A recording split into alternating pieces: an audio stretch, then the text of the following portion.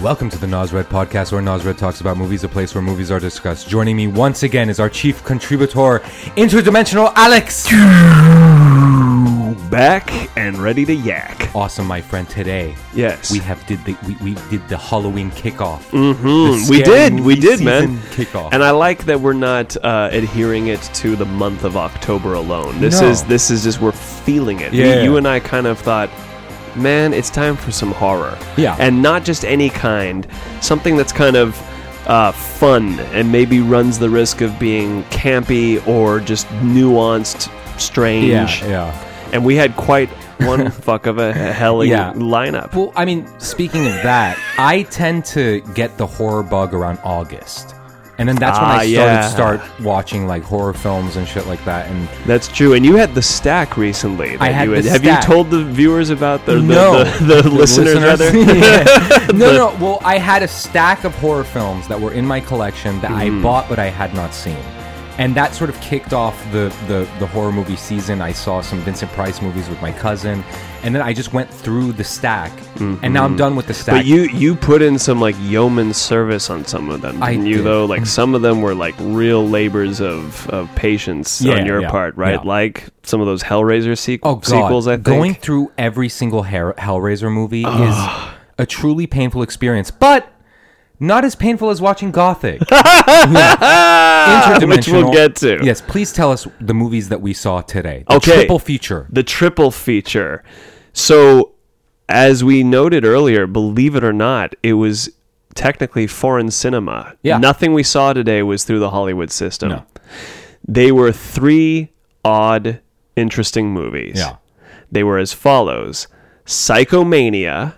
Yes. From, I believe, 1972, directed by Don Sharp, and I don't know what else he's done. I just jotted down the name. Yeah. So Psychomania was number one. Number two was a David Cronenberg classic, Videodrome, which had more relevance and meaning to me now, today, watching it, than ever when I don't think even understood it when I was much younger. Yeah. And the third movie was Gothic by Ken Russell. Yeah. So that's all.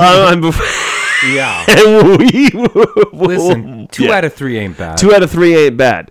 We, I think, are both in agreement. The first two were a hell of a lot of fun. Yes. And Gothic was. I even said to you, this might be a steaming pile of shit, but hanging out over it will nevertheless be worth it. Well, yeah. Well, while we were watching it, you started to go to your French app. Yes, I've been practicing French on Duolingo. Yeah, I was buying stuff on Amazon. Now, we need new headphone splitters because I lost the other ones. And at some point, we started talking about the Iraq War. Oh, yeah. We got into the Iraq War. Yeah. We got into why would someone have Bush or Trump mentality. Yeah. We started talking about also what works and doesn't work in horror. Yeah. And you know what? Watching a bad movie reminds... There was a time when I did theater a lot and I really cared about it. I remember seeing, you see a lot of bad theater. Like they're really, like for every bad movie you've seen, there's 20 bad live theater productions. Really? And depends on how stoned you are going in, because that can be a hell of a lot of fun. I've seen some bad theater while baked out of my mind, and it's like, wow, and like all my judgment is off, and I'm just... But you can get real harsh in your mind when you're watching live performances that just suck. Yeah. And it's unfortunate, because unless it's like high caliber professional theater, you're just sometimes seeing a bunch of people just kind of just doing shit. But there have been times in my life, that's also if you got to be judgy, because look, everyone's just trying to do their thing. Even like the worst shit usually like had best intention behind it. Yeah. And I had this thought once back when I was doing theater, and I wanted my stuff to be good. Yeah. If I saw a bad production, I would actually feel a sense of gratitude and just be like, wow, how amazing it is that when you do something, you just need to make great choices. And I have a chance to make good choices. Yeah. When we see a bad movie, we can think, you know what? At least this movie shat itself for me before I have to do that. And I can learn from this. Should we just jump into Gothic first because we just saw it. Freshest on the mind. You want to work backwards? Yeah, let's work That'd backwards. be fun. Yeah. Let's talk about first, though, if you don't mind. Please. The first image that you and I have a shared childhood image of this movie. Yes. Because for those of you who don't, we're in our mid-30s, which means that at this time period in 2018, it means that when we were kids, VHS tapes were very much a real thing. They weren't a relic yet. They were fucking it. You waited for, like, oh, dude, Braveheart's going to be on 2 VHS tapes There soon. were entire stores devoted to VHS. Completely. Yeah. You might have heard of Blockbuster and some of these old things. And VHS tapes and their video cover art, as well as how they did the back. Yeah. You would pore over those almost as if you were in a museum. Yeah. Or a library. Yeah. And that's exactly how you and I treated these stores as kids too. Yeah. As kids too, rather. I don't know why I stressed As kids too. I looked, it was like a bad dub on me. It's like, we did that when we were kids too. No, when we were kids too. Yeah. We were still, even then, going, wow, look at this art.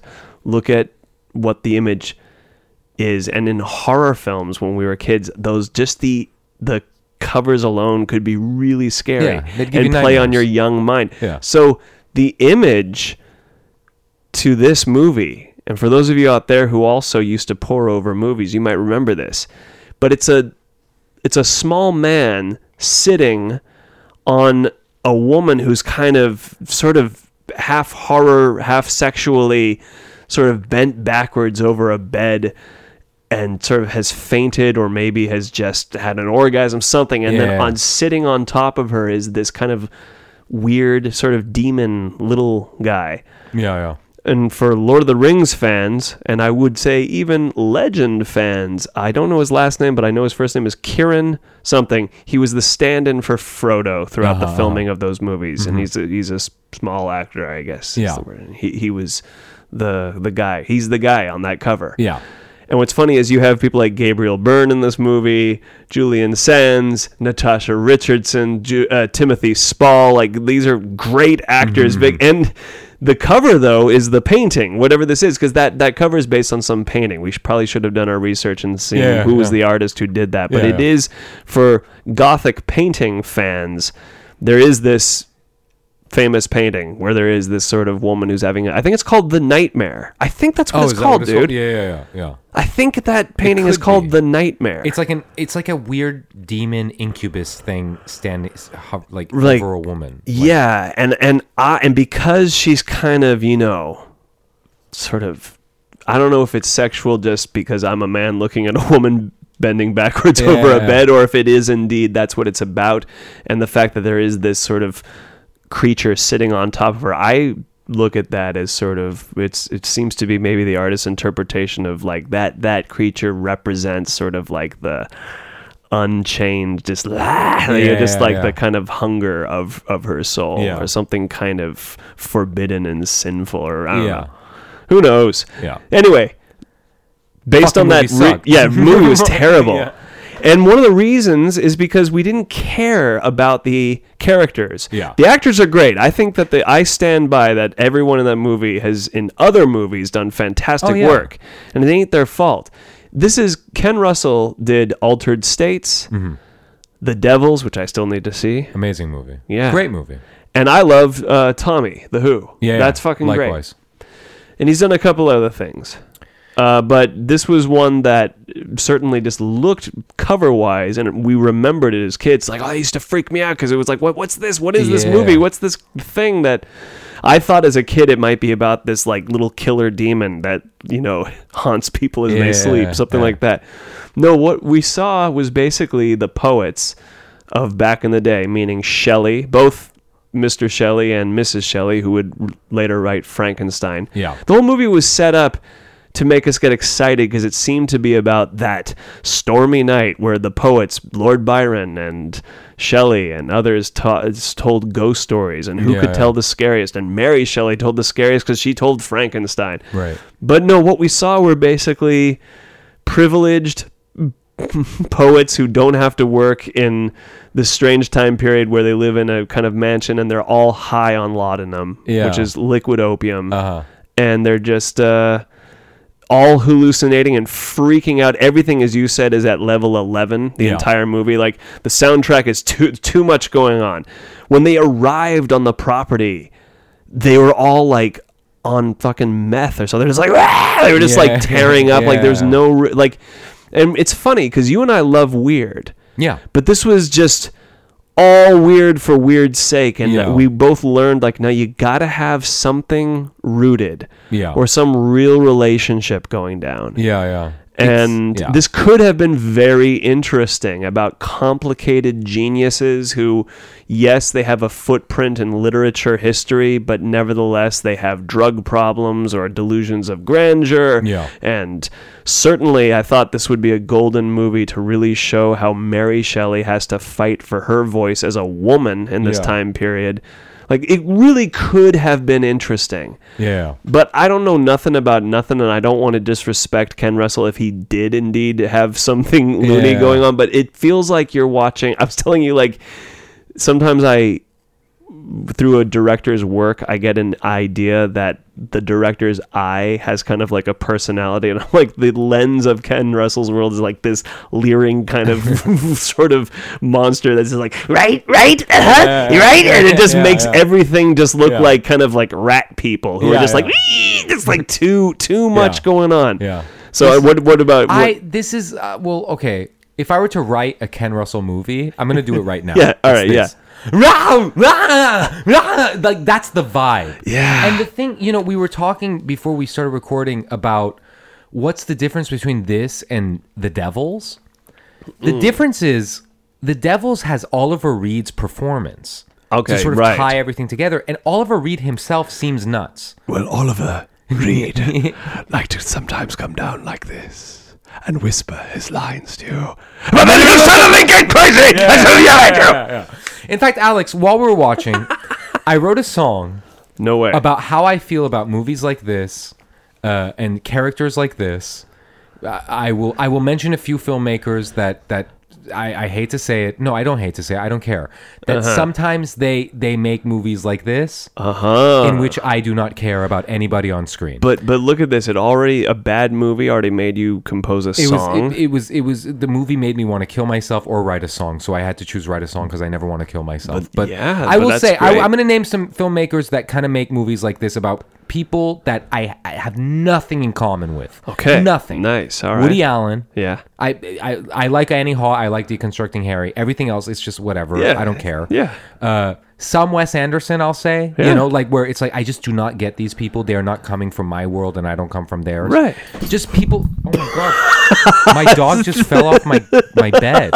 Are you okay, cow. Sasha? She was agreeing with me. Are you all right? She's like, yeah, fuck Woody Allen. But my God, she just like rolled right. You okay, girl? So, yeah, are you okay, Sasha?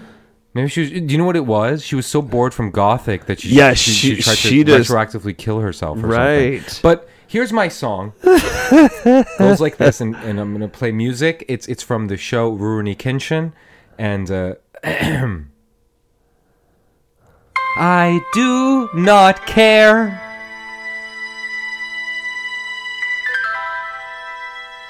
I do not care. And then basically the song repeats itself for 20 minutes. I do not care. I do not care. I do not care. I was just getting into that. Yeah, listen. Yeah. I guess we're going to give these 3 films our ice cream cone ratings. It's not like the Beat Takeshi one where it's like we don't want to. Right. I'm going to give Gothic puke. Oh, it wow. It truly was puke. Yeah. I hated it. Yeah. I really hated it. I don't like boring movies. And the thing is, the worst type of boring film, Alex, is the boring films. Your genre. Yeah. I mean, dude, if you're a boring horror film, you're in big fucking trouble. Yeah. It's hard to make a boring horror film. Yeah. Even like the older ones, there is some intrinsic... interest in them, if that's the right wording. Intrinsic. Intrinsic? Yeah, no, intrinsic. Intrinsic. Yes. Yeah, see? I don't care. I don't. This movie messed up your vocabulary. Yeah, it so fucked fucking up my bad. vocabulary. No, it was boring. At some point, I'm like, fuck this, and I just go on Amazon and I'm like buying stuff. Here's the irony of all ironies. Minute-wise, it was the show. Most of the things we watched tonight were 90 minutes. Yeah. That one was like 87 minutes, and yet it felt like 130 minutes. Yeah, it felt like a good 2 hours. It and was some just change. like, guys. Oh, it was a slog. And I feel just really bad for the actors. Yeah. You can't get mad at people's wild performances. They're just doing what they're told, Right. man. Yeah. And they're trusting. They're like, well, he has enough clout and enough of an eye, and he's made enough interesting work. Hey, maybe I'm in the next awesome Ken Russell movie. Well, and I'd love to know what they all think of this movie when they look at it now. too. They're probably like, oh, Jesus, we did that movie. Well, I mean, another thing that's like the worst type of boring movie is the boring movie that's just fucking manic and crazy. And it's like, if you're going to be manic and crazy and you're boring as well, that's a death combination. That's like the worst combination. It's like you just, because it's like you get exhausted from it and you just check out. Yeah. You know what I mean? Like, I did not like that movie. And the thing is, I like the Tommy, or the Who's Tommy. I like the Tommy. I like the Devils. I never saw Altered States. Oh, really? No. I mean, one day I will, but it's just... It's fun. It's just, it almost feels more like a Cronenberg movie than a Ken Russell I mean, that movie. sounds interesting. And no disrespect to Ken Russell, but who gives a fuck? The guy's dead. He doesn't care. You know, I mean, hey, he's look. chilling with Buddha. And you know what? Exactly. And he made enough. He's made enough films that I've liked. Yeah. Then I'm like, hey, man, this one didn't work. Yeah. And actually, there's another one I had to bail out on halfway through. He did one movie about Gustav Mahler, the composer. I don't even remember what it's called now. Yeah. I just know that the guy who played Tommy's father, not Oliver Reed, the evil stepfather, the real father, who is, messing hero. from the war. He plays Mahler. So I at first was excited. I'm like, oh, I liked Tommy's father. He seemed cool.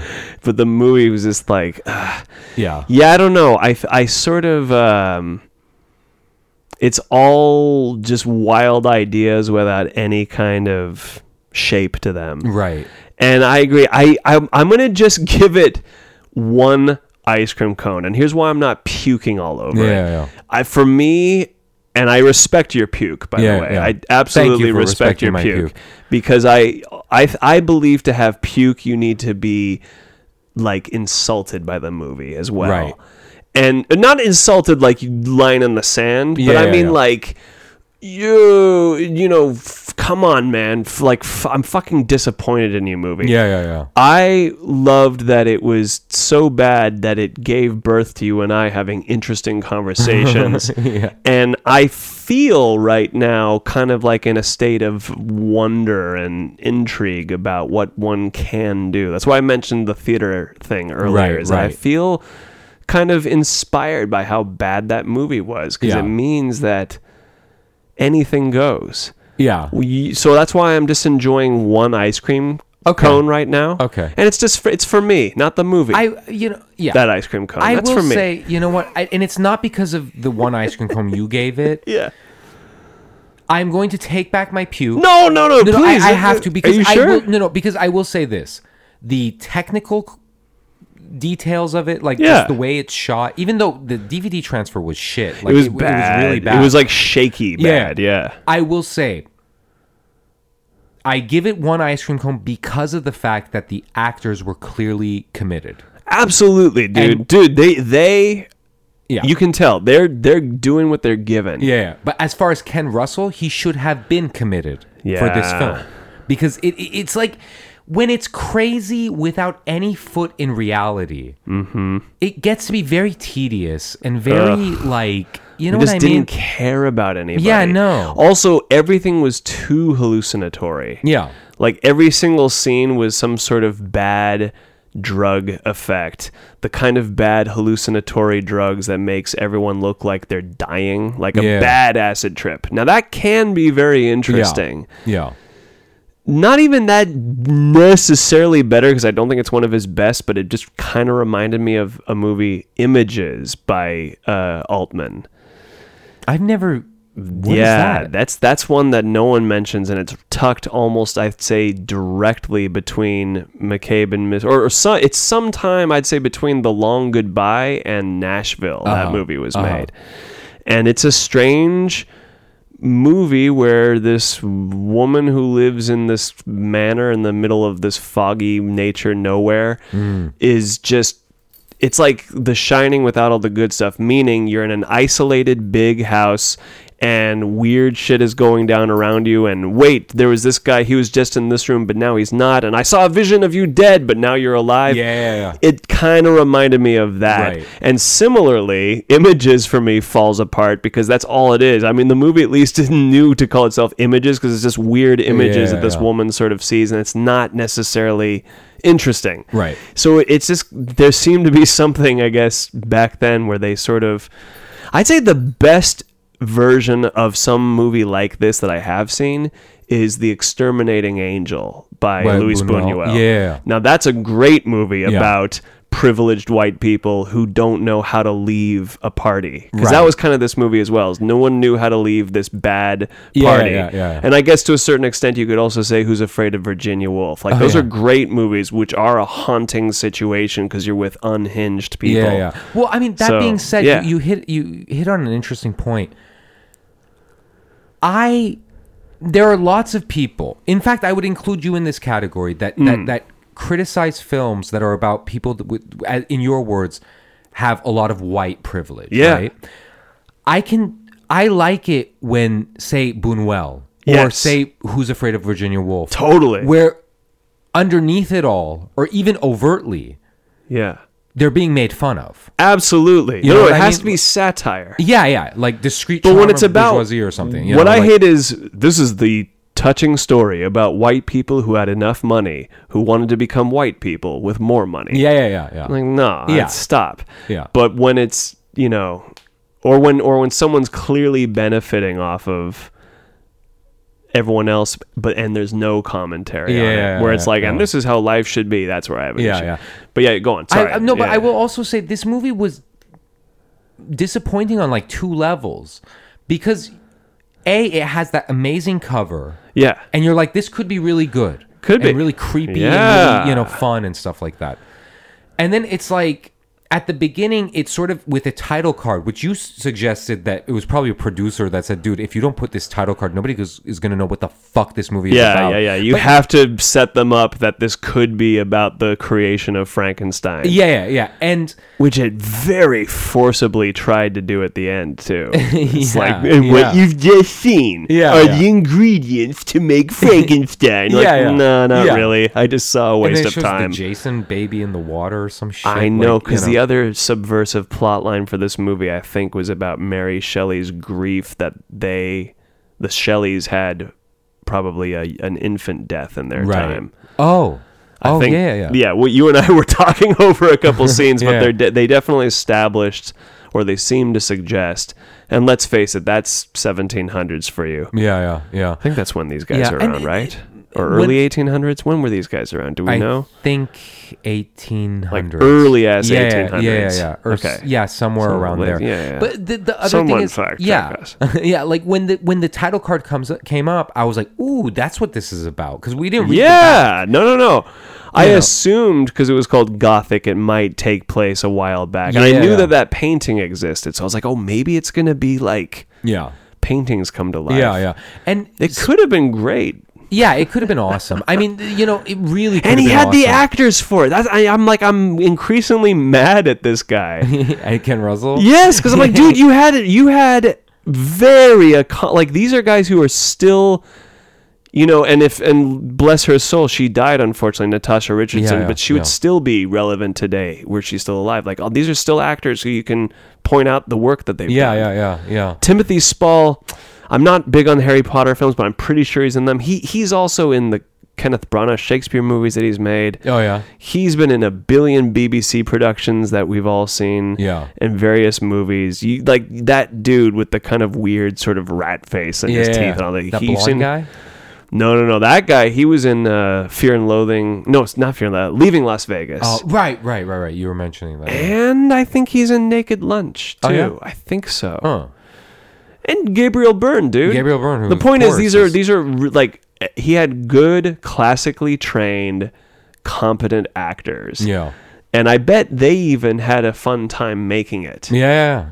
I'm sure they actually probably had a good time. I can just imagine them, the final product, they're just like, ah. Yeah. Because, dude, half the battle is sometimes editing as well. Yeah.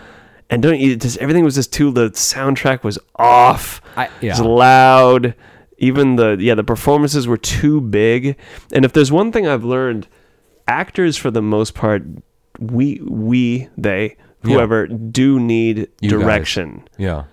You really do need to, especially if you're full of energy, which all of them were, which is what you want. The director needs to pare it down. Yeah. And he wasn't. He was and I think they were just free. The thing is, it was just too loud for the camera, too big. I imagine Ken Russell's editor hated him because I just feel like he just making shoots a bunch of shit or shot a bunch of shit. It's like, what do you want me to do with this, Ken? Yeah. And I mean, I'm a fan of Frankenstein. Yes. I saw that movie when I was 9. I love that movie. I relate to Frankenstein, and I love the Bride of Frankenstein is really great and stuff like that. Dude, even the Hammer production with Peter Cushing and Christopher Lee is great. Which I have yet to see, but it's fun. It's great. Seems fun, and this premise could have been so great if it was just more disciplined. Like there was one part where I was like, "Oh, this could be interesting," and it was just Mary Shelley and Gabriel Byrne talking. Yes. And it was very calm. Right. It was like one of the few moments of calm in the movie.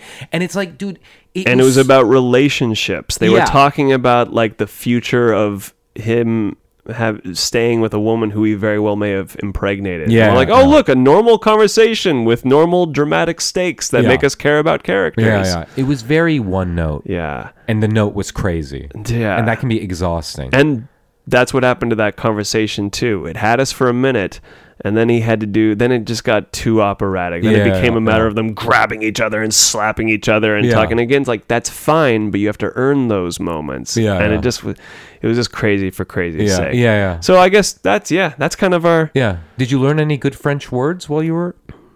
Well, this is what I have learned about French, which is interesting grammatically. When you talk about various things, like we say, we saw movies tonight. Yeah. If it would be like nous voyons des films, and the reason I say des films is that literally means some films. But I have to say des. I can't just leave it out. In English, you can leave out some. It's understood that I'm saying some films, right? But I don't have to actually say I don't have to say the word some. Right. That's something I learned. So that was Gothic.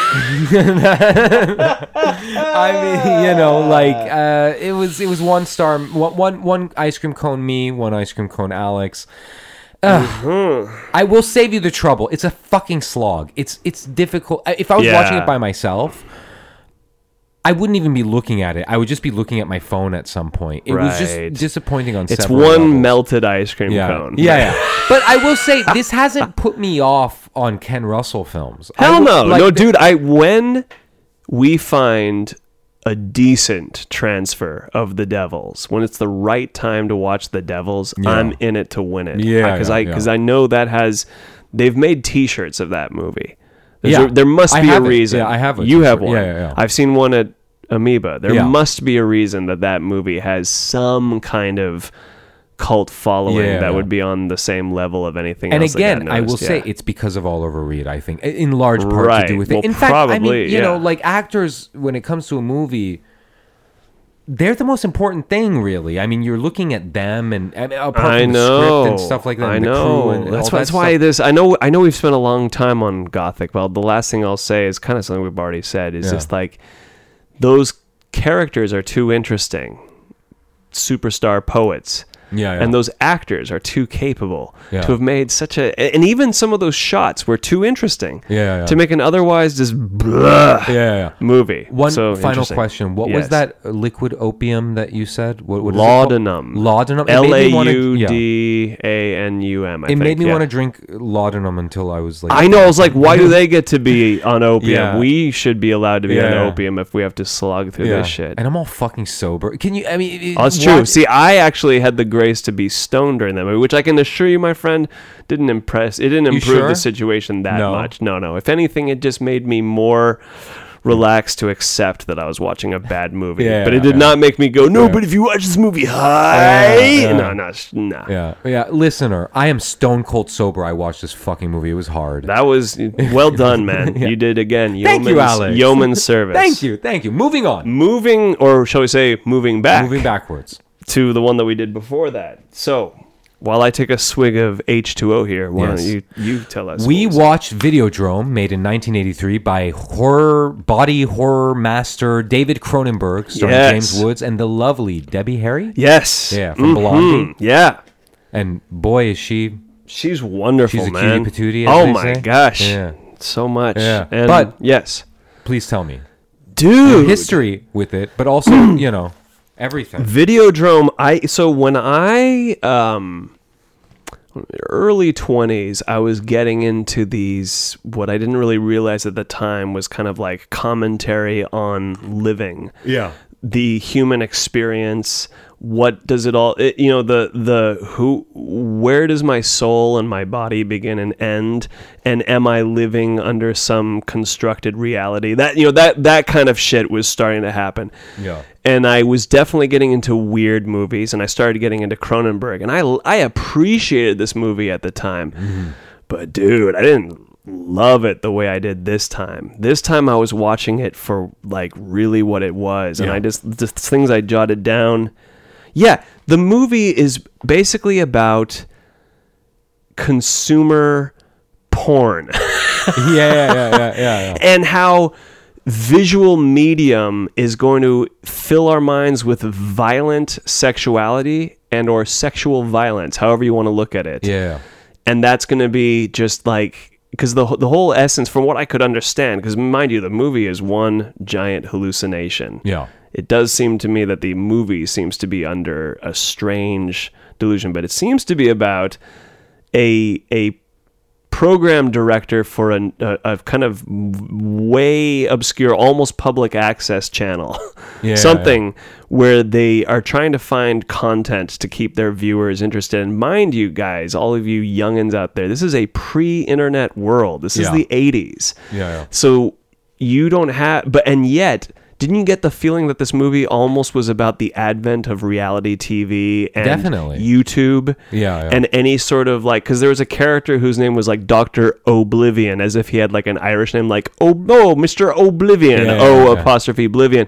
And we're like, what? And it's like, well, right, because that's his avatar name. Yeah. And everyone, you like, there were beginnings of that. You pointed to something, yes. Oh, no. I thought you were going to mention it. That's why I pointed at you. Say it. Well, he says that in the future we will all have different names or something. Like he Right. says, Oblivion is not my real name. And in but the future, we're all going to have basically like pen names Yeah. or artist names Yeah. or internet personality names. yeah, which That's what we all have. Yeah. Anyone who does anything. We talk Mr. Nosred and Castaway Clown and Yeah, the other yeah, kind of yeah, like, dude, yeah. we have or how about even old poets who back in the day would use a pen name like Dionysus. It's just not the guy's actual name, but because Right. they use like, no, this is my pen name. Yeah. So anyway, and what we see is kind of like a pervy dude who's out to find shocking shit. Yeah. And he finds it because there's a strange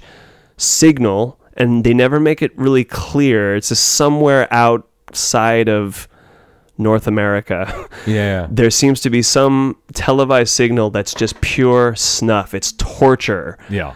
Like, and it almost has like an Abu Ghraib kind of feel to it. It's like humiliation, torture on just Yeah. various victims. Yeah.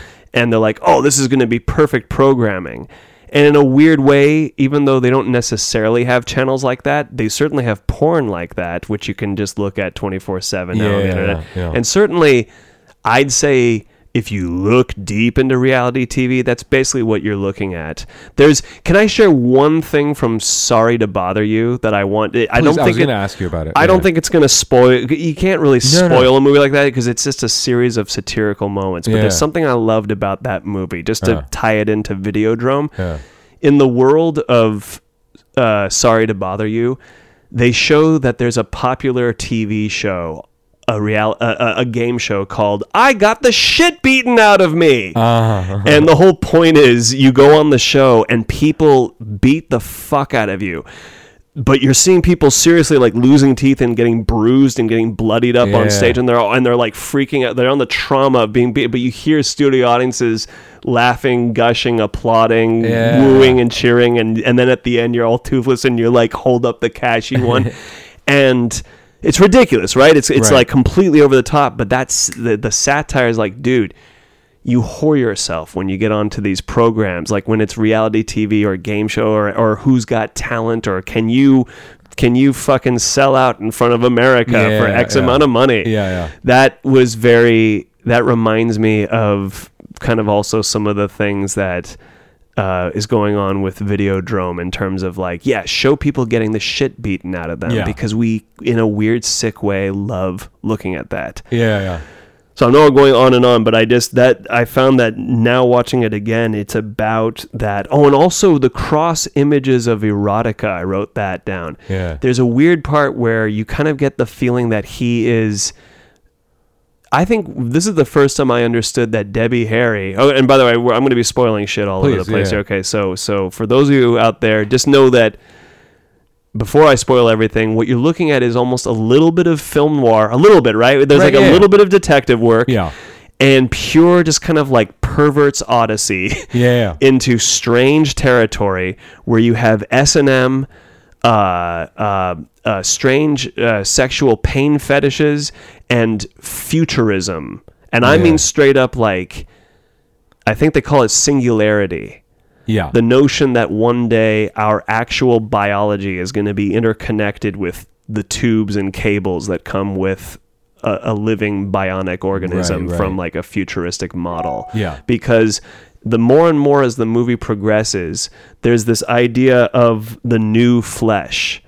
So, okay, what I got from it this time, now that I'm older and slightly wiser, but not by much, is that Videodrome is a violent network that once you see it, it actually mutates your brain and creates a tumor which is pretty much what the brain has every time. I guess, I don't know about the tumor part, but a new growth of the actual, like, I think cortical tissue, which makes you perceive reality differently. And what intrigues me about that is I do believe that's what has made our creature as Homo sapien very strange, because we're a weird ape subspecies that developed a frontal lobe, and that's different from a lot of the animal kingdom.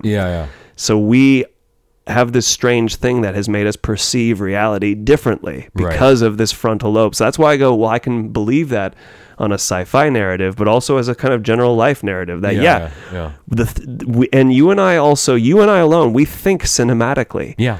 Why? Because we watched a shit ton of movies growing up. So we also, as they talked about the cathode ray monitor, like the cathode ray woke up our fucking minds. Like we see the world framed in a movie reality. And that's kind of what this thing is saying, is that everyone sees the world through the perception of video information. So at some point in the movie, dude, I feel like he goes on when they put the VR helmet on him, I don't think he ever left that. Interesting. Because I was waiting for him, like, well, when does the journey end? Because I've seen enough Jacob's Ladder type of movies to know that we're probably seeing a reality within a reality within a reality. Now I want your thoughts on some of like the imagery. Like, tell us about the fucking... Actually, what I was gonna... Oh my god, hold on. A vagina is forming on my stomach, Alex. Oh my god, look at that. Oh my god. Oh jeez. I have a pussy stomach. He has a pussy stomach. That happens a lot in the movie. James Woods develops a fucking... Like, it really is that. Like, it's straight up a vagina that opens up in what would be kind of considered like between your third and fourth chakra. Basically, the dividing line between your animal side and your evolved side. So that's no mistake. And he's continually putting videotape into his body, which I think is great, because that's like a great living body metaphor for the information we put in our bodies. And also how he puts like a gun phallically inside the vagina that is on his thing. And then he has this weird fleshy gun arm by the end of the movie. The new flesh, dude. Long live the new flesh. What else did I... I wrote, this is film noir. You know how every film noir has the part where the hero gets either knocked over the head or they drug him? And then everything gets strange, and there's like a 3-minute sequence where we're in his dream world, and then he wakes up and he does the rest of his quest. This is the movie if that part was the entire movie. The detective's drug trip. Yeah. Yes. I will say one of the strengths of the movie, though, is it takes you on that trip eventually. Like, you go on that trip, but at the beginning, it's very much rooted in a reality. Like, yes. You know what I mean? Like, it's not like, say, Gothic. Yeah, it's just, crazy. No. There's a reality we get to it. Well, because also this guy is... His character is dirty. That's what we kept noticing. Like, he genuinely looked like a guy. I kept saying... He looks like he needs a bath. Yeah. Just every scene, it looks like he's just finished masturbating and quickly dressed to go somewhere. Yeah. Just you're just like, oh god, this guy just, and he looks like he hasn't slept. And I think they even established that, like, dude, you need to sleep. You need to, And because I think, dude, this movie's about how the flickering LED screen is going to, like, take up our night hours and keep us up and hooked. Like, I really feel like this movie was way ahead of its time. Yeah, it was. And that only now, 30 plus years later, is it actually making us go, oh, shit. Yeah. And I loved it, dude. And I'm having interesting... So, okay, halfway through the movie, he learns that there is a glasses company, Spectacular Optical. And this is where I believe they have figured out how to make Videodrome lens glasses so that people can always be hooked into comfortable violence all the time through the glasses.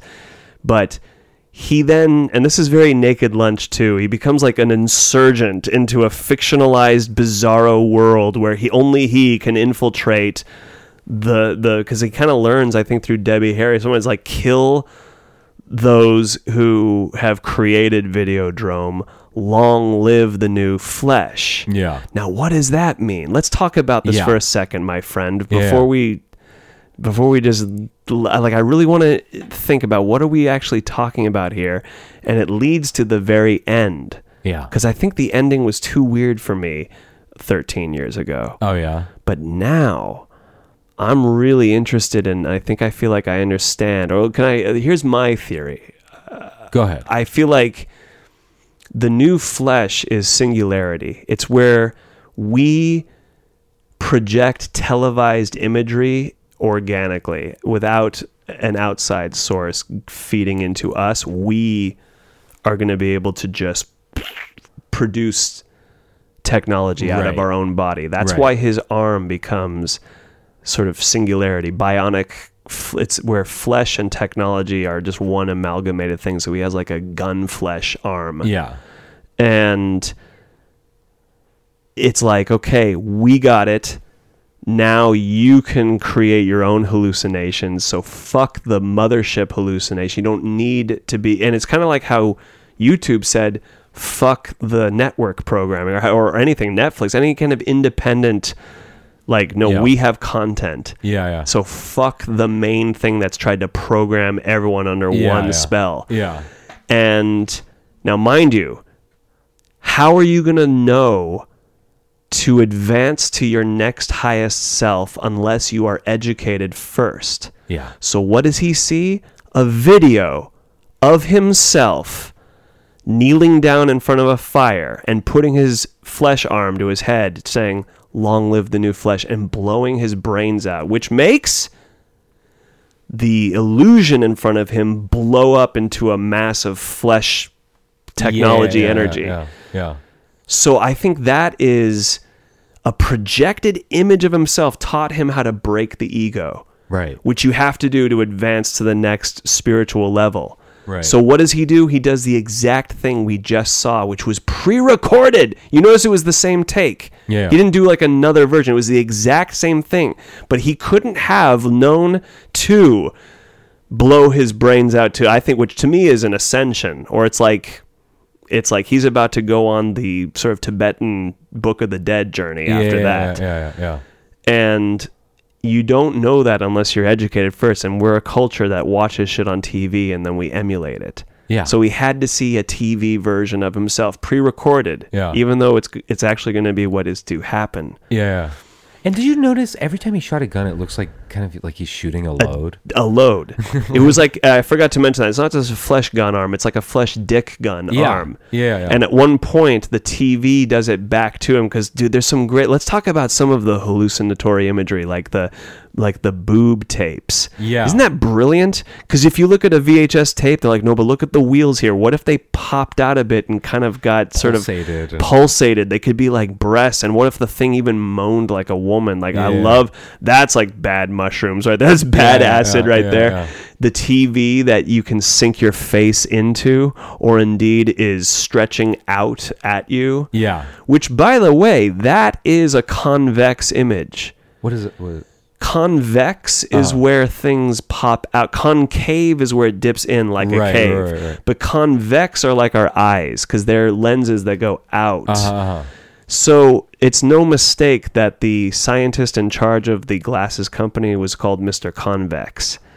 And the TV itself, when it does that shoot, because remember the TV like shoots a load at him at one point, because the TV is stretching outward like a convex image. Yeah. Dude, I love... They say it in 12 Monkeys. If you remember, there's a part where they go in and they're watching Vertigo in a movie theater, and Bruce Willis says to... What's her name? Madeline Stowe. Madeline Stowe, yes. Yeah. And he says... I saw this movie a long time ago, and it just was so different. And I thought, but I realized the movie has always remained the same, but we are different every time we see it. Yeah. So Videodrome has always existed. It had in fact, that exact Criterion edition was the same one I saw 12 to 13 years ago. Yeah. But only now. I mean, the movie didn't change, but I've changed. My perceptions have changed. Yeah. My idea about consciousness and drugs and everything has changed. Yeah. So I had a blast on this one, and I'm sure I'm like giggling by how many critics probably shat all over that movie and hated it, and were like, "What is this?" Yeah, and probably a select few were like, "Holy fuck!" Because I swear, I feel like a lot of that movie was about like a kind of soul guide through hell. Yeah, I don't know. Anyway, no, I feel you. You know, it's interesting because. Imagine watching it at the time when video was totally a thing. Totally VHS a thing. Was totally a thing. And you'd have to hand video to each other. Yeah. I couldn't say, hey, dude, go to YouTube and check out this crazy video. I'd have to come to you and be like, dude, Nas, put this tape in your recorder and let's look at this together. Yeah. And I will say one of the big reasons I think the movie works, among many reasons, and all bullshit political shit aside, James Woods' performance. Mm-hmm. He's so goddamn lizard and slimy. He's slimy, vulnerable, a dick, and yet you kind of sympathize with his... And weird, too, because I almost feel like it would be hard to... Like, you'd almost... When you see it, you go, oh, this is awesome. But when you're making that... Can you know as an actor in a Cronenberg, especially in that time period of Cronenberg, like which is just very hallucinatory and weird? Yeah. Can you really? I wonder what like the dialogue was between director and actor, and how much were they in on it together? In terms of sometimes the director and actor know what's up, even though it's going to be shown in a puzzle like way. Maybe they, but and I don't know what apparently has a bad rap. Today, I don't know. I don't really know the extent. No, I'm talking about James Woods. Oh, yeah, whatever. And whatever, but like, so you can take it or leave it. But his performance. This is a dude who's just giving a performance in this movie. Yeah. And I thought there was a lot of likability to clearly a scummy, dirty dude. Yeah.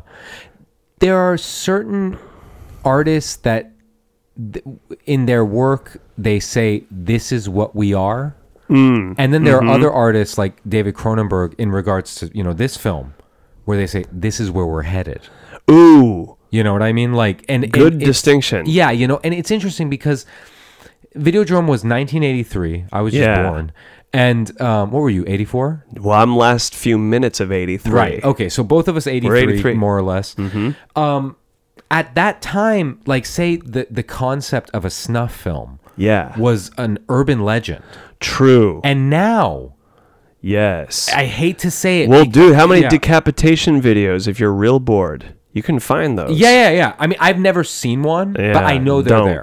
Long ago, my morbid young mind found one of those. Oh, really? One of those Al Qaeda videos. I used to know like, a real shithead guy that was like obsessed with those videos. And it's like, dude, you have no fucking humanity. You're a fucking cunt. Like, he would watch them with pleasure. And I'm not friends with this person anymore. I found them with them more just sort of like, let me see how low humanity can get. And then I wished I hadn't seen I mean, I've never, I've never. Like, do 2 girls, 1 cup over human brutality. Any fucking day.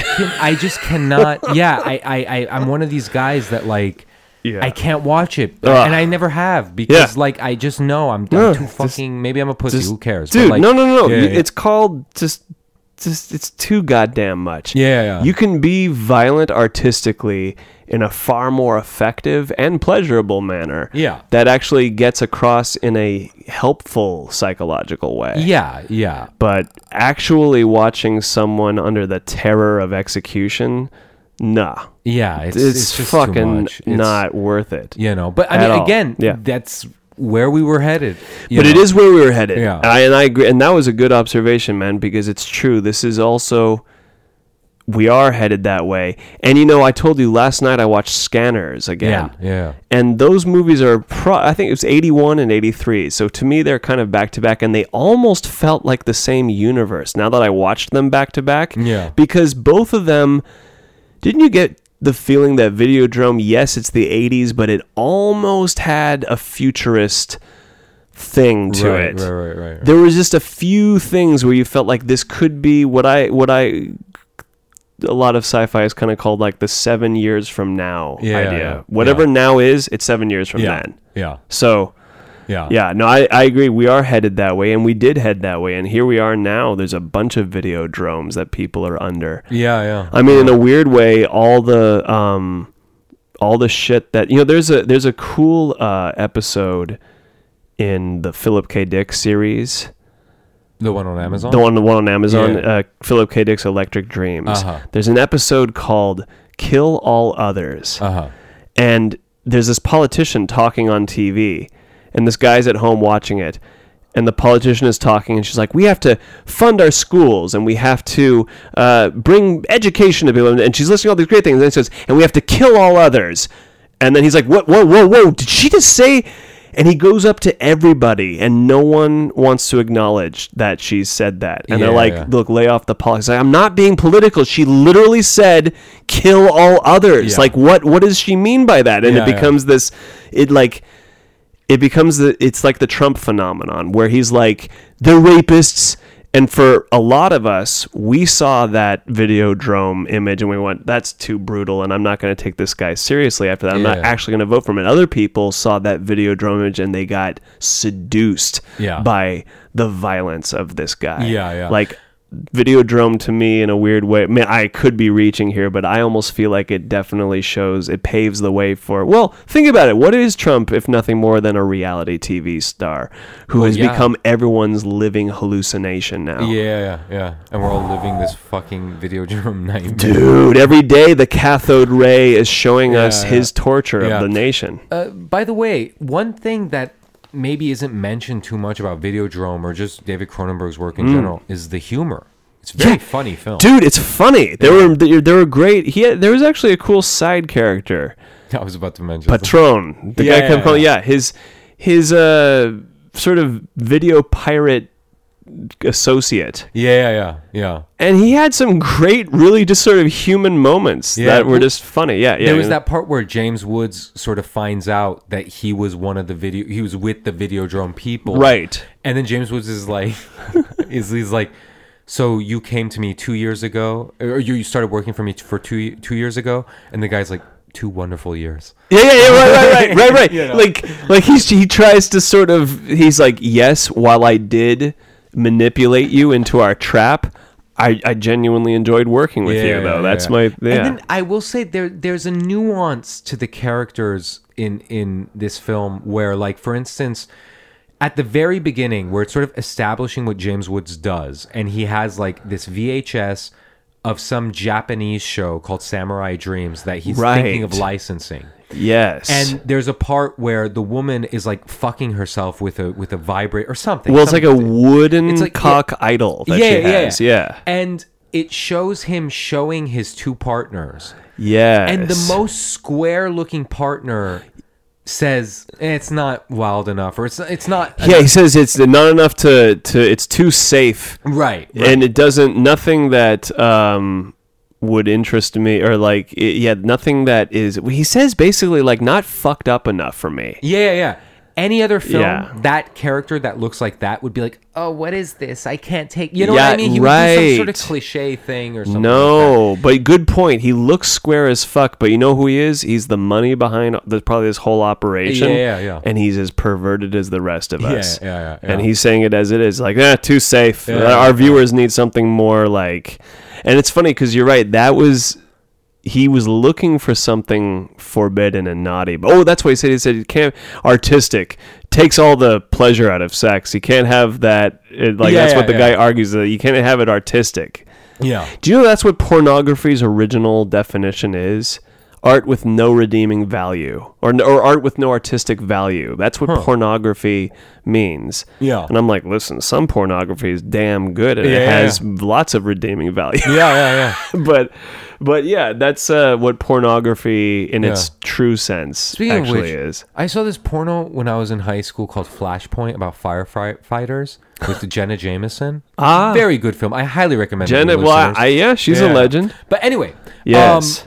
Videodrome, how many ice cream cones would you give it? Damn, man. We're not done, but like, I would give it an ice cream sundae. I think I'm gonna give it a Sunday as well, because also it's a movie that can evolve with you over time. If you're watching it now and you're in your early 20s and you're like, I don't know what those guys are talking about, just wait a bit, because here we are in our mid 30s, and that movie, I'm like, dude, that is one of Cronenberg's finest films. Yeah, I would say so. Yeah. Like watching it now, because it's got all the goodness. It's like where it almost reminded me of like it's made before Naked Lunch, and I do like Naked Lunch. Yeah. But this was like a tighter, better version of what Naked Lunch goes for. I would put Videodrome over The Fly. I'm not. Would I do that? Controversy. I'm gonna put it. Well, you know what? To me, it's a constellation. Yeah. It's just part of the Cronenberg Right. constellation. Yeah. No, I The don't Fly, mean to rank them. Videodrome, The Brood, Scanners. They're all so fucking good. We got to watch Shivers, even though it looks gross. Yeah. Well, I'm weird about vomit. Yeah. Oh, yeah? That's one of the reasons why I You don't like vomit? How weird. I don't know. Vomit is strange. Really? I can do blood all day long, but like puke, If you see it in a movie, you're just... it makes me feel like I'm going to puke myself. Yeah. See, I don't mind vomit. Shit, I'm like, ugh, no. That makes me also feel a little gross. Yeah, but yeah. especially when like yellow liquid comes out of people's mouths in movies. Right. Which is weird, because if people spit up blood, I go, oh, nice, all right. Yeah, There's a lot of blood in this yeah. movie. But if people puke, I start to feel like I'm going to puke. You know what's weird? Because I weird. thought about this when Gothic was showing. When the girl... I hate seeing actors get wet because I feel bad for them, because I hate with like wet clothes. Oh, yeah. Like when they're like in clothes and they fall right. in water or something. I'm like, oh man, that must be so uncomfortable. And, I know, and you got to hope that they were, I don't know why. My gut tells me that they had a blast making the movie, but then they saw it and they were like, well, see you all next time. Yeah. Do you think making Videodrome was a fun experience or no? I don't, I have to wonder. I have a naive belief that actors must like working with Cronenberg. Some of them have worked with him numerous times. Oh, yeah. I don't know who knows who James Woods was back then. Maybe he was I don't know. I don't know nothing about no one. Yeah. It looks like it would have been fun to make. Yeah. But Aside it's hard to from, know. Like, the makeup application maybe of like the pussy's stomach and stuff, that might be uncomfortable. But what'd you think of Debbie Harry? Oh, dude. I mean, I love her. she was just great to watch. She played this very interesting kind of like willing masochist who also is, now I learn watching this time, I don't think she actually physically has existed beyond a certain point. She could be some sort of... Well, she's kind of our romance with the porn that we watch in technology, when a certain part of our sexual psyche is interlinked to the erotica that we've picked up. Yeah. And do you remember the part where he's fantasizing to her, but then mixed into it, he sees that older German lady? Yeah. And he and that, full disclosure, I've had that before where I'm pleasuring myself and I'm thinking of one thing, and then for some fucking reason, why does that, and whoever it is, a different face comes in there. Yeah. And I'm like, that wasn't the face I started with. But then at that point, you're already, you're in it, and it happened. Like, I thought the movie touched on something that is rarely spoken of, which I wrote here is like, it's the cross images of erotica. Yeah. That you'll see like the archetypal image behind the image. Yeah. And that to me is what it was, is that yes, he was fantasizing about Debbie Harry, but for some reason he also mixed in the image of this other woman. It's just, you do that sometimes. You can just kind of cross-pollinate the images of potential partners in your life. All the time. Yeah, dude. Yeah. It's totally like it. I don't know. I thought that movie was brilliant for that. And then Debbie Harry, she had these interesting fetishes, her character, being pierced, being burned with cigarettes. Yeah. You see her tatas in the movie. You do see her tatas in the movie. She was vulnerable. She definitely was, she revealed much in the movie, and I'm hoping she had a positive time making it as well. She's a good actress, No, definitely. I think they made her. It's a hard role too, because ultimately she sort of played the kind of like guide with advice character, which can sometimes be sort of just a sort of aloof force of words. Or I don't know what I mean by that, but it's a hard role sometimes to then be kind of like the symbolic, because she was very symbolic, her character. Right. And she was fine, man. I mean, honestly, it's also the fact that she's just very attractive to see. And I was just happy to just be. I was like, yes, this is great. She's awesome. I saw a movie with her a long time ago, back when Blockbuster was a thing. It was called 6 Ways to Sunday. And it was about this. It was like a kind of like East Coast New York gangster kind of thing about this kid, and she played the mom. Do you want me to tell you what happens at the end? Yeah. At the end, the kid fucks his mom. Oh my god! And it's like, and so he fucks Debbie Harry. Yeah. Oh, and then she like hangs herself or something. Oh god! Great movie though. I think sounds like Videodrome is a much cheerier film than this.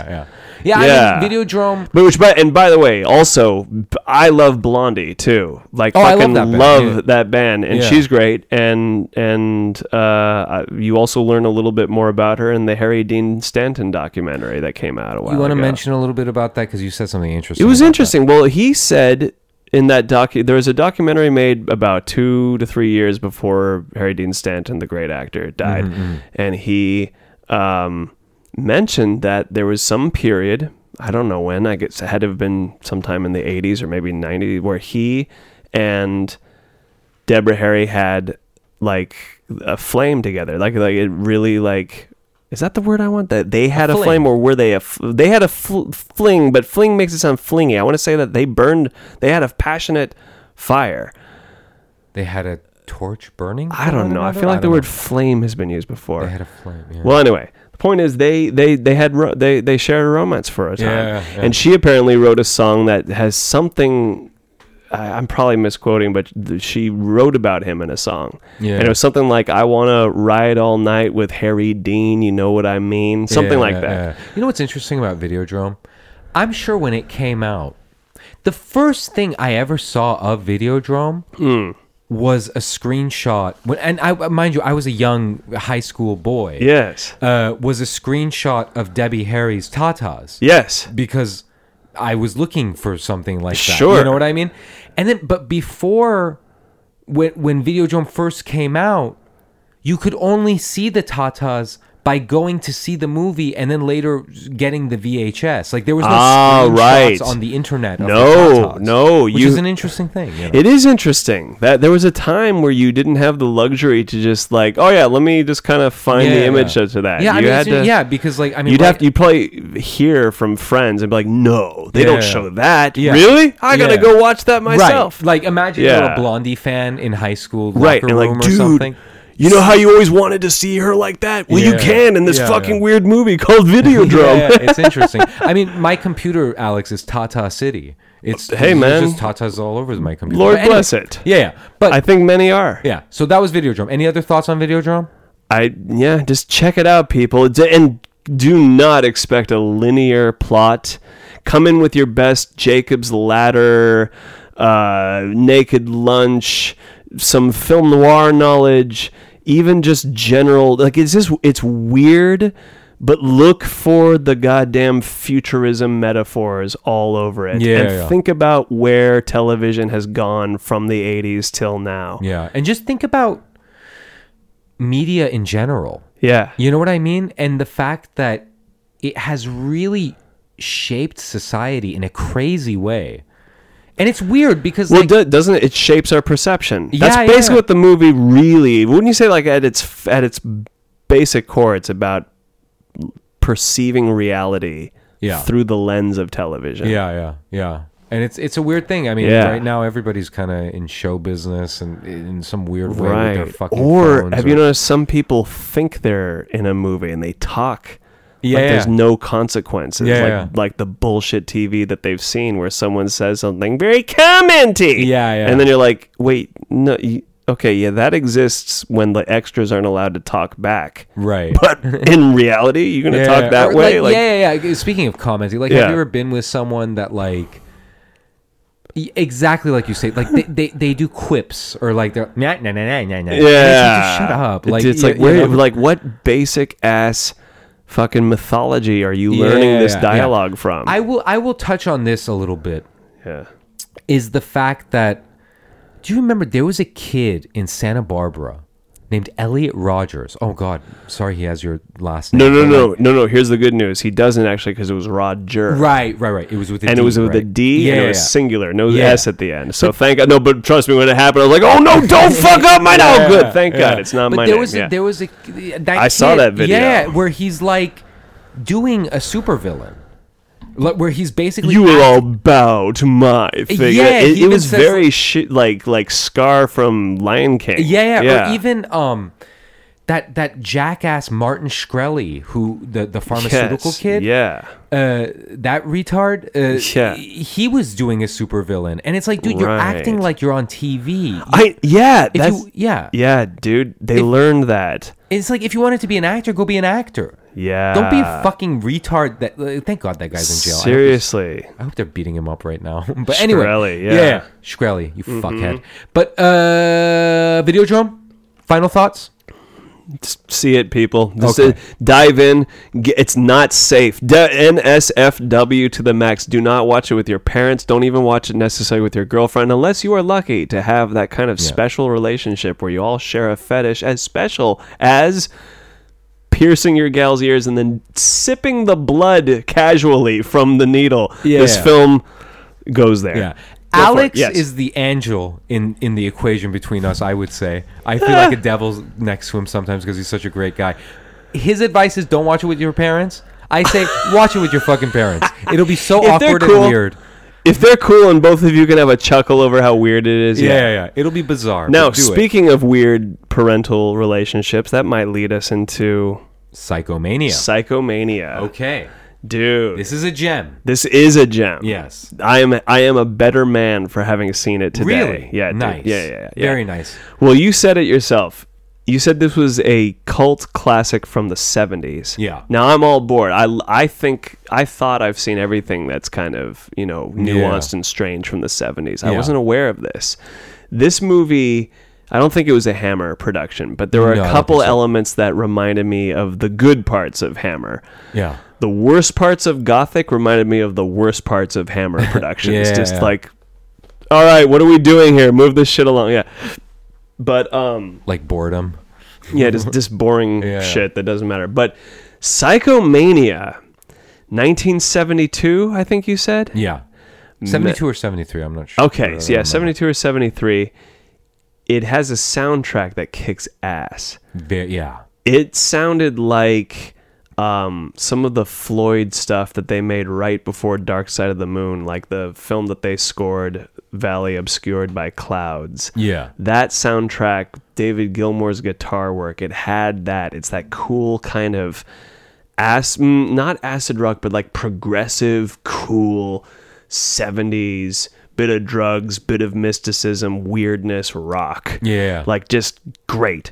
And it was about a motorcycle gang called the Living Dead. Yeah. And I love it had this, I wrote, silent cycles circling the pagan stones. Yeah.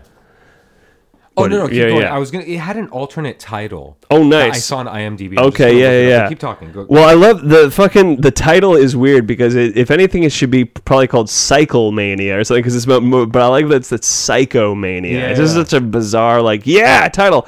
But the opening sequence just has, you can tell they're a gang and they're just slowly circling and interweaving through a Stonehengian type of setup. Right.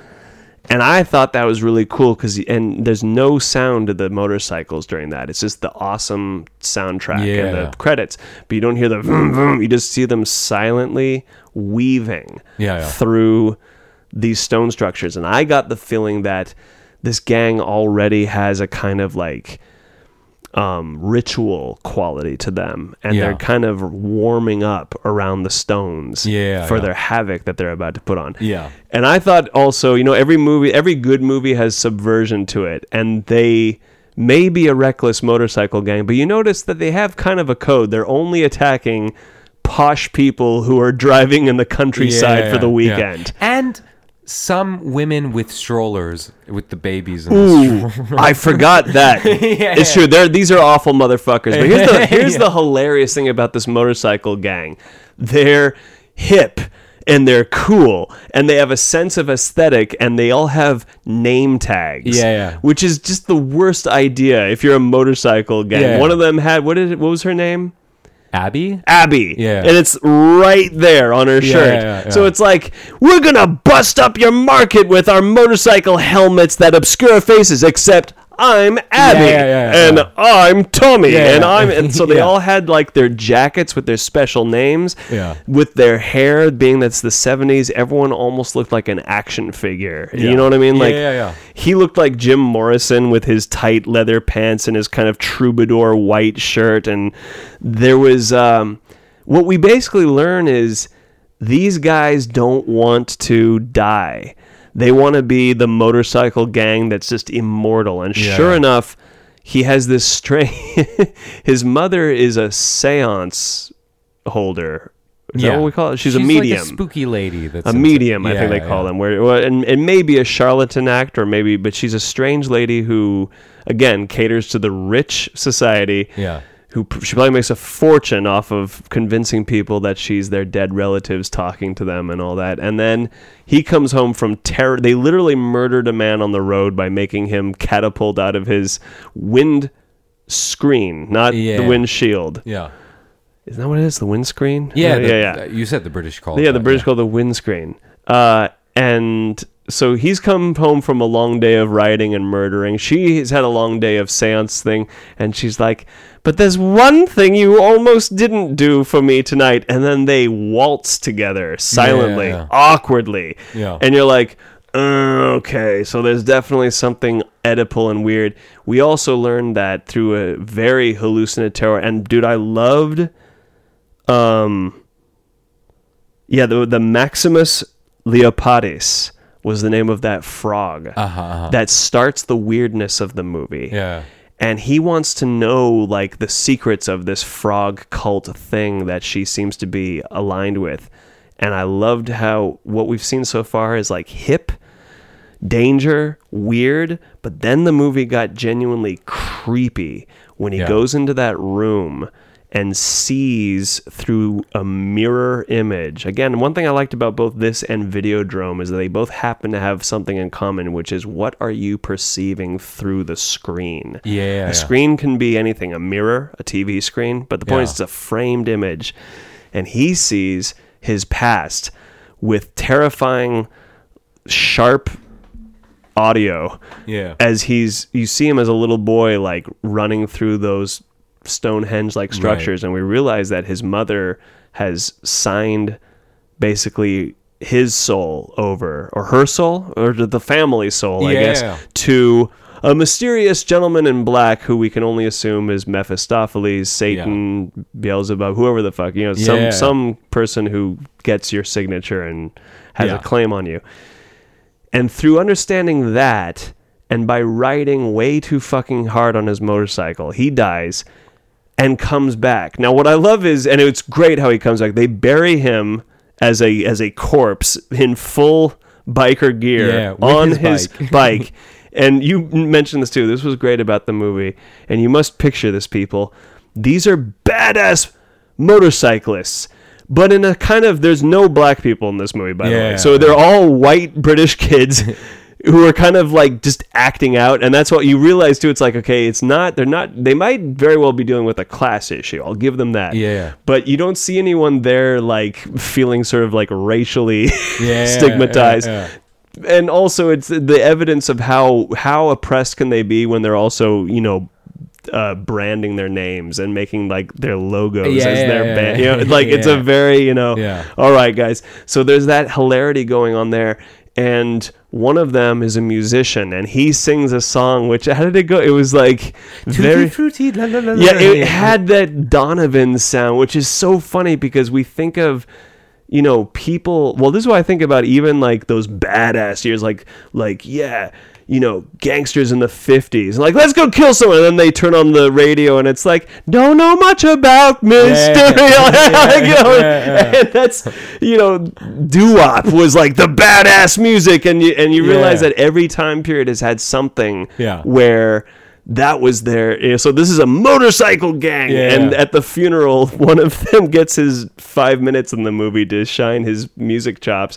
And he has this song that's very like, and the world keeps turning, goodbye, Shadow Rider, ride before. Like, it's such pacifist. It's great. It was actually a perfectly beautiful sound. And again, it was, I think, probably reminiscent of the sound of that time period. Just funny to show that in a gang of motorcycle badasses. Yeah, it's like if Cholo sang Tony Braxton or something. I know what you mean. Like this kind of like, oh, that's what you're gonna. Okay, interesting. That's your art. Okay. Yeah, it seemed a little odd, but I loved how you see again all the victims in this movie were like the clueless, square, slightly wealthy or very wealthy English, which I'm all for. I'm all for as well. So you see this kind of dork wander into the pagan graveyard area and bursting out of the ground. And I thought it was great too. He goes torpedoing or like catapulting out of the ground with dust and dirt coming all around him on his motorcycle. And I'm talking about, our main dude. And you know what I appreciated, because I saw it coming, like, oh, he's going to come back from the dead. They're even called the living dead. But I was like, is he going to be a zombie? No, what I love is it's just him clearly having suffered no brain damage from being dead. He doesn't have any discoloration. He's not even covered in dirt in the next scene we see him. He is perfectly coiffed, manicured, groomed, ready to rock and ride with style. And one by one, all the motorcyclists become undead along with him because they all decide to go through. And that part is hilarious too. I think my favorite part in that movie is where he shows up after being dead. The motorcycle gang is like, what? That can't be. And one of them is so suspicious that he goes up behind him, stabs him. And you brought up a good point about one thing that's cool about Psychomania. I mean, it definitely has camp all over it. It's low budget. It has ridiculous moments. Is it technically well made, like Shawshank Redemption or something? Like, no. But it's fucking fun, and you mentioned something that I thought was absolutely true. it has scenes that go in directions you don't expect them to go in. Yeah. You think you know what you're about to see. So there's a moment where one of the other gang members, Frumpy. we called him Frumpy because he is. He's a kind of a dumpy, frumpy guy. Yeah. He's like the slow one of the group. Yeah. But he gets the slick idea, I'm going to backstab this probably poser Spectre, whoever this is. They doubt that this is their gang leader come back from the dead. Yeah. And he shivs him from behind. Not only does our undead anti-hero not feel the knife in any possible way, but then because we've seen a bunch of movies where someone tries that and then the guy sort of passively breaks the guy's hand or punishes him for trying. Yeah. He hugs his friend with his arm and he's like, no, you can't kill me. It's like a very like sweet, it's like he's like, nope, you can't ever kill me. You can only die once, he says. And he kind of like, and I love how even his friend, he just looks like, well, I guess you're right. You're like, I guess I couldn't kill him. And everyone is so accepting of this information that you then see one of them go, right, well, let's get over. Or does she say, like, let's do it? Like lemmings, they follow his order and they all go into gruesome motorcycle deaths to achieve immortality. And they come back. But of course, you have your voice of reason in the group, who is a lady that the lead guy loves. And she loves him back, but she's not willing to become immortal. Yeah, she doesn't want to die. I mean, she doesn't want to die. Yeah. She's too young to die, and she doesn't want to. Probably also, she's thinking, well, that's fine, but then if you're going to remain... Like, wise people know that you're not supposed to be 24 for the rest of your life. Yeah. And these people want to be that. That's what I like too, is that this was also made in that time period where like the youth were starting to, it's that whole counterculture of the late 60s, early 70s. And we don't want to be in your world, but we're also kind of overgrown children and we're not, it made sense that this was a story about, how young people, their greatest fear is just growing up. Yeah. Here's the $1 million question. Yeah. Would you say this is the best British biker zombie movie you've ever seen? Well, I mean, I can't say I'm familiar with too many other British biker horror films, but there are things. The original Tales from the Crypt, that's a British film. You know what's funny? I saw that's on Amazon Prime. I still got to see that. Oh no! Is it just available is it a streaming there? Streaming, yeah. Oh, I love it, man! I'm gonna watch it soon because I remember seeing that. Do you remember maybe they still do this? I don't have TV. I haven't had TV. I just catch everything online. But back in the 90s, if you stayed up very late and some kind of out of the way program, kind of like in Videodrome, some sort of obscure channel, they would show movies. They still had commercials, but did you notice that sometimes they would theme the reason for? So they would show like a cafe with like the perfect night, midnight latte put right there. And they're like, you're watching cinema at the cafe. It's like, yeah. And the whole point, they were just showing a movie, but the channel wanted to package it in a way where they're like, no, so sit back. And I still remember there was some channel that was like, obscure movies that had a cool jazz cafe thing. Yeah. And they would remind you that at the, beginning and end of every commercial break, like you're watching Tales from the Crypt. Yeah. On night, cool jazz that's lounge how you saw thing. it? So I still remember as a young kid recording it off of TV and watching that movie over and over again. And with that, seeing the commercial breaks and this, like, you're watching. Yeah. But yeah, Tales from the Crypt. And that's where you get the homicidal maniac dressed as Santa Claus going around. That's the first time we see that. And then they do it a little bit better later on in the HBO series. There was a film, speaking of like late night weird movies, when I was in England, when I was in high school for, just a visit to visit my uncle and cousins and stuff. I was staying at my cousin's house, not Armin, but his brother, the one that you met. And late at night, I was downstairs and I was like by myself, that's where I was sleeping. They had this movie, Alex. I swear to God, if you saw this movie, it would completely erotically blow your mind. But it was called The Adventures of Tiffany Jones. And it was about this woman, that, it was a skin flick, But Yeah. it wasn't like a porno or anything. It was, No, one no. of those 60s, 70s, skin I know flicks what you and mean. stuff. And she's always Yeah. getting naked and stuff. Yeah. I've looked for a copy of this film ever since I saw it because of the fact that the woman that was in it went off and married a respectable gentleman, and so she was embarrassed by the film, so she bought the rights to it just to squash it. Yeah. But I swear to God, any listener out there, maybe you're listening to this 20 years from now or today or a year from now or whatever, if you can find that and you send it to us, I will kiss you and I will be your best friend forever. You will have a friend in me forever. Please, anybody, I beg of you. Tiffany Jones, The Adventures of Tiffany Jones. Make it happen, guys. Please make You it want happen. to get kissed by him. Yeah. But another thing about Psychomania, the main guy, the young guy. Two Yes. things about the actors. Yes. The main guy thought the movie was terrible, Yeah. and he's amazed that people still bring it up, Right. and stuff like that. Right. And the other thing, George Sanders, Yes. he killed himself. So he's the butler. Yeah. And I kept saying, I know I've seen this guy because he's a dry Englishman. Yeah.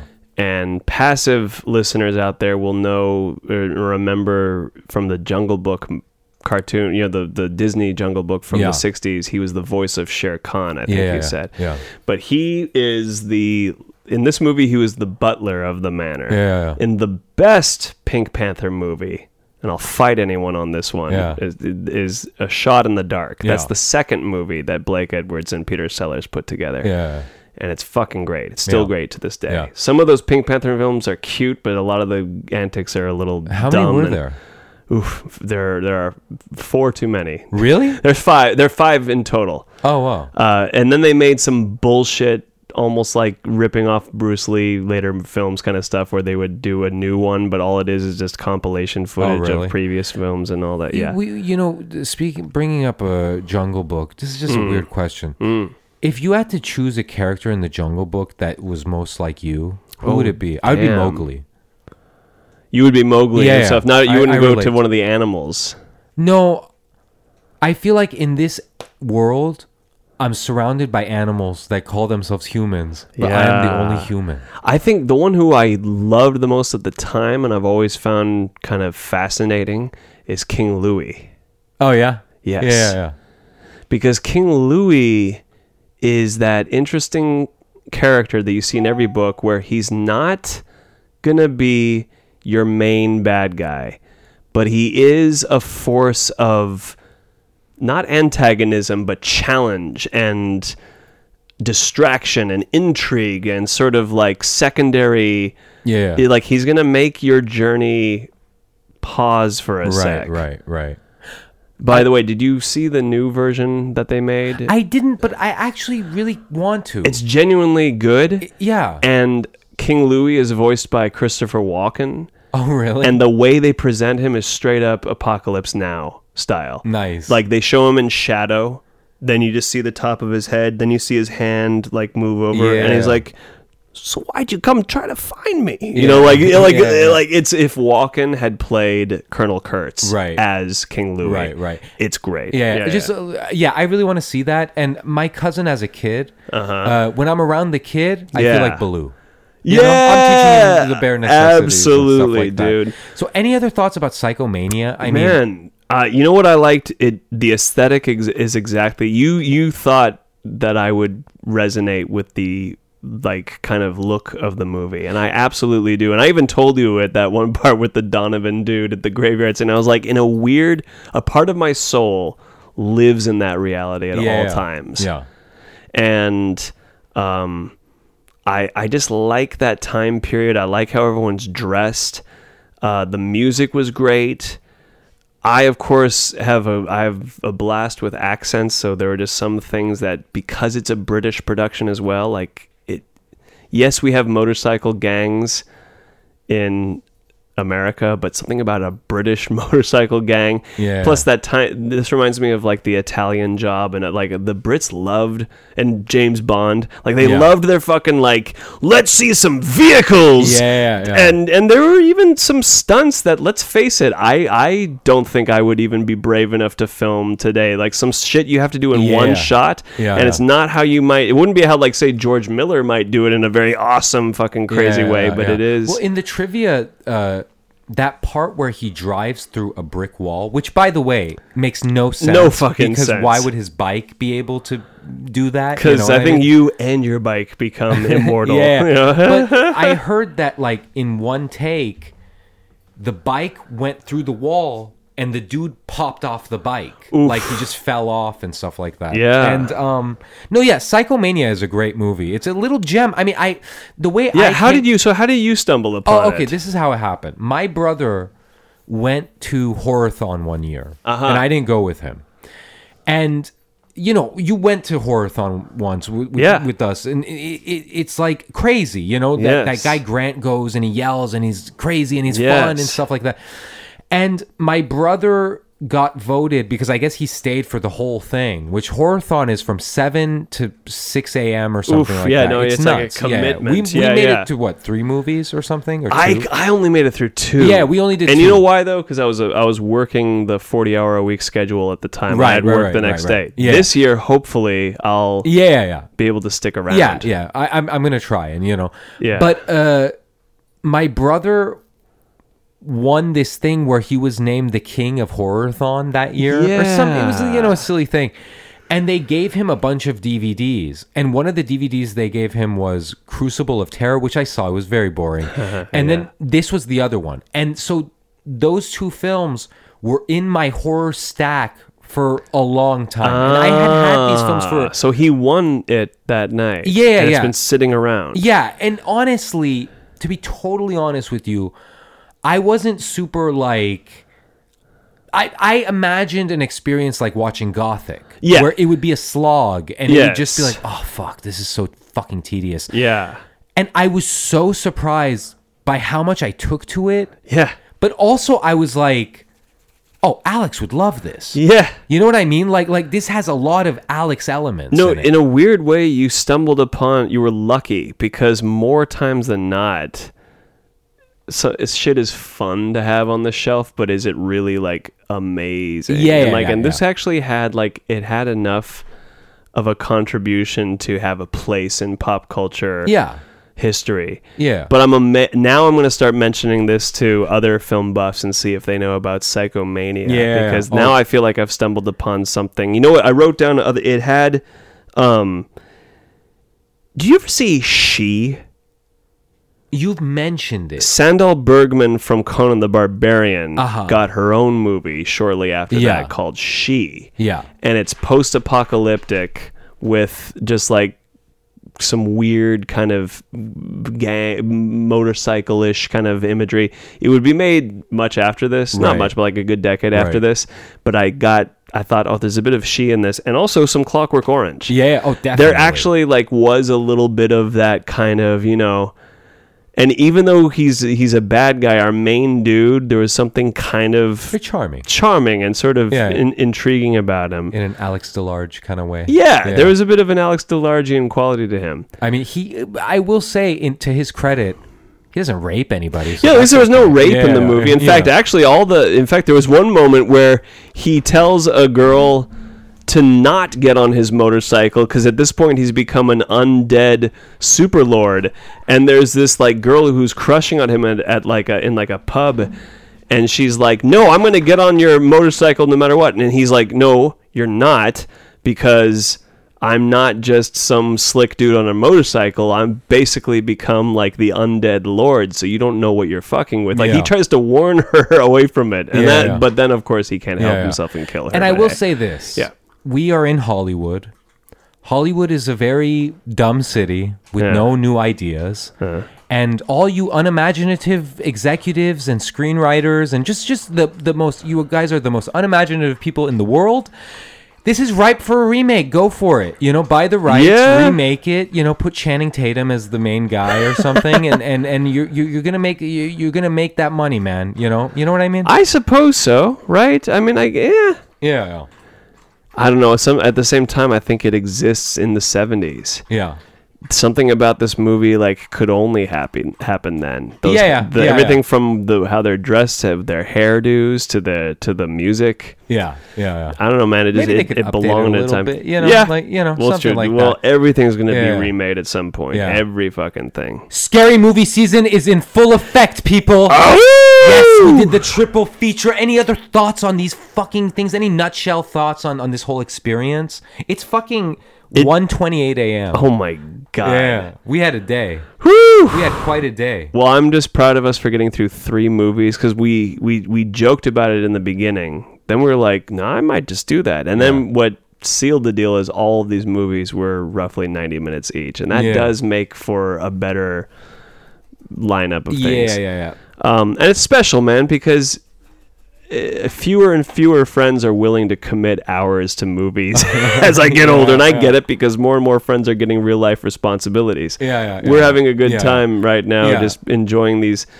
I love it, man. Anytime on a Saturday that I'm watching a lineup of just fun movies like this, it brings me to a good, comfortable Saturday space. Where I'm just like, yes, I want to watch fun. Anything from campy to actually effective to even piece of shit. Just horror. And man, I'm excited. I'm just excited that the season has begun. It makes me want to watch some more things to come, perhaps some Carpenter, some more Cronenberg, and some more oddball gems like Psychomania. We'll just keep I've finding mentioned them. this gem before. I'll mention it again because maybe we should do an episode. I think it would be fun. Spider Baby. By Walter Hill or Jack Hill or one of those Hills. Very interesting film. I've seen it. I saw it on YouTube. Jack Hill, not the guy who did the prison. Oh, you know what Psychomania reminded me of? Like the best of some Roger Corman stuff. Oh yeah, different definitely. Country, I understand, and different kind of maybe not the same and it wasn't even exploitive necessarily. No, Psychomania. What's funny is it was just like hip and strange. Yeah, very strange. But I will say, a lot of the vibe. There is a high body count if you look at it in a technical way, in terms of the amount of people dying in it, right? But most of the violence is off screen or in the corner of the screen. Yeah, it's like implied reasons or something, right? But if it was if they remade it and it was super violent and they updated it or something, or maybe made it a period piece or something like that, I think it'd be pretty cool. It's true. It's true. What's funny is that we're in such a zombie-minded culture, and I mean that everywhere, from people being zombies on their phone to people loving the zombie genre. They want to see, rotting flesh and all that. Yeah. So I think today's audiences, would they accept a guy who's just fresh out of the grave without any signs of having been buried or dead? They'd be like, this is fucking bullshit. Yeah, because for me, one of the things that made it so hilarious is that anyone who dies comes back completely, just, hi, I'm back. It was like Highlander. Yeah. Without the heads cutting off and all that. But it was just, you die, and then you just come back, and you're just like, hey, what's up? That to me is just funny, and they all look camera ready every time they're back from the dead. Awesome. Yeah, man.